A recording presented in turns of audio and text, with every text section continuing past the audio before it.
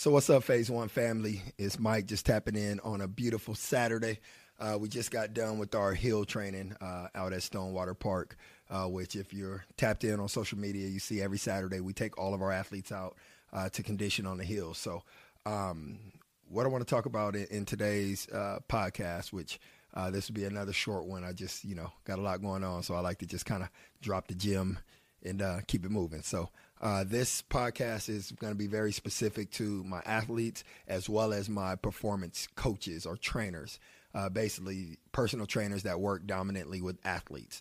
So one thing that I notice when I'm out on the field, especially, during our hill training with our athletes, are we really have gotten very good at pushing our athletes at, really, keeping them dialed in, meaning, giving 100% effort, finishing, those type of things, which I think are great and obviously are mandatory and they're needed. But here's what I want to ask, or here's the question that I have for the trainer as well as for the athlete.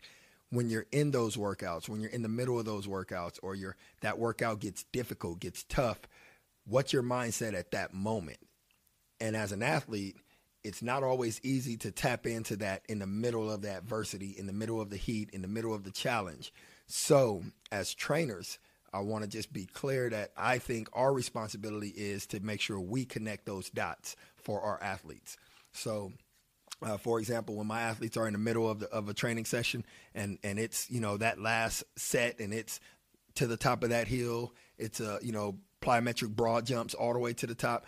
I'm pushing them mentally. I'm asking them, hey, what are you thinking about? What kind of athlete do you want to be?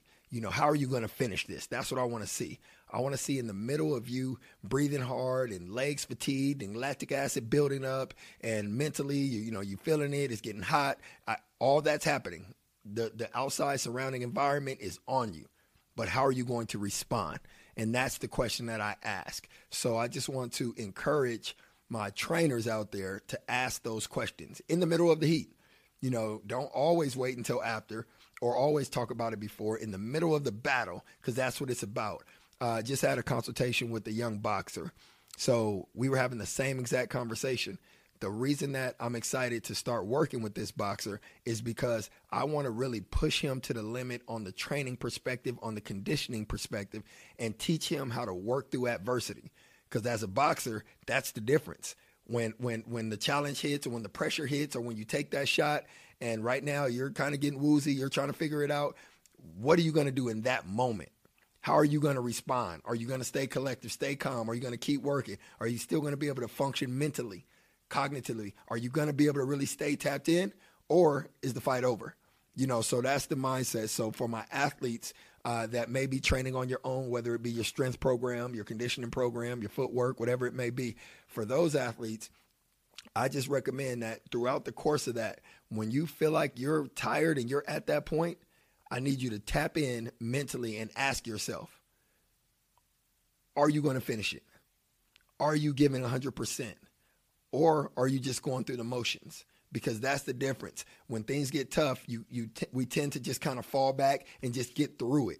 I tell my athletes, I don't want you to survive the workout. I want you to dominate the workout.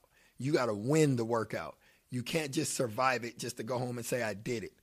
You have to be willing to push yourself through it, challenge yourself.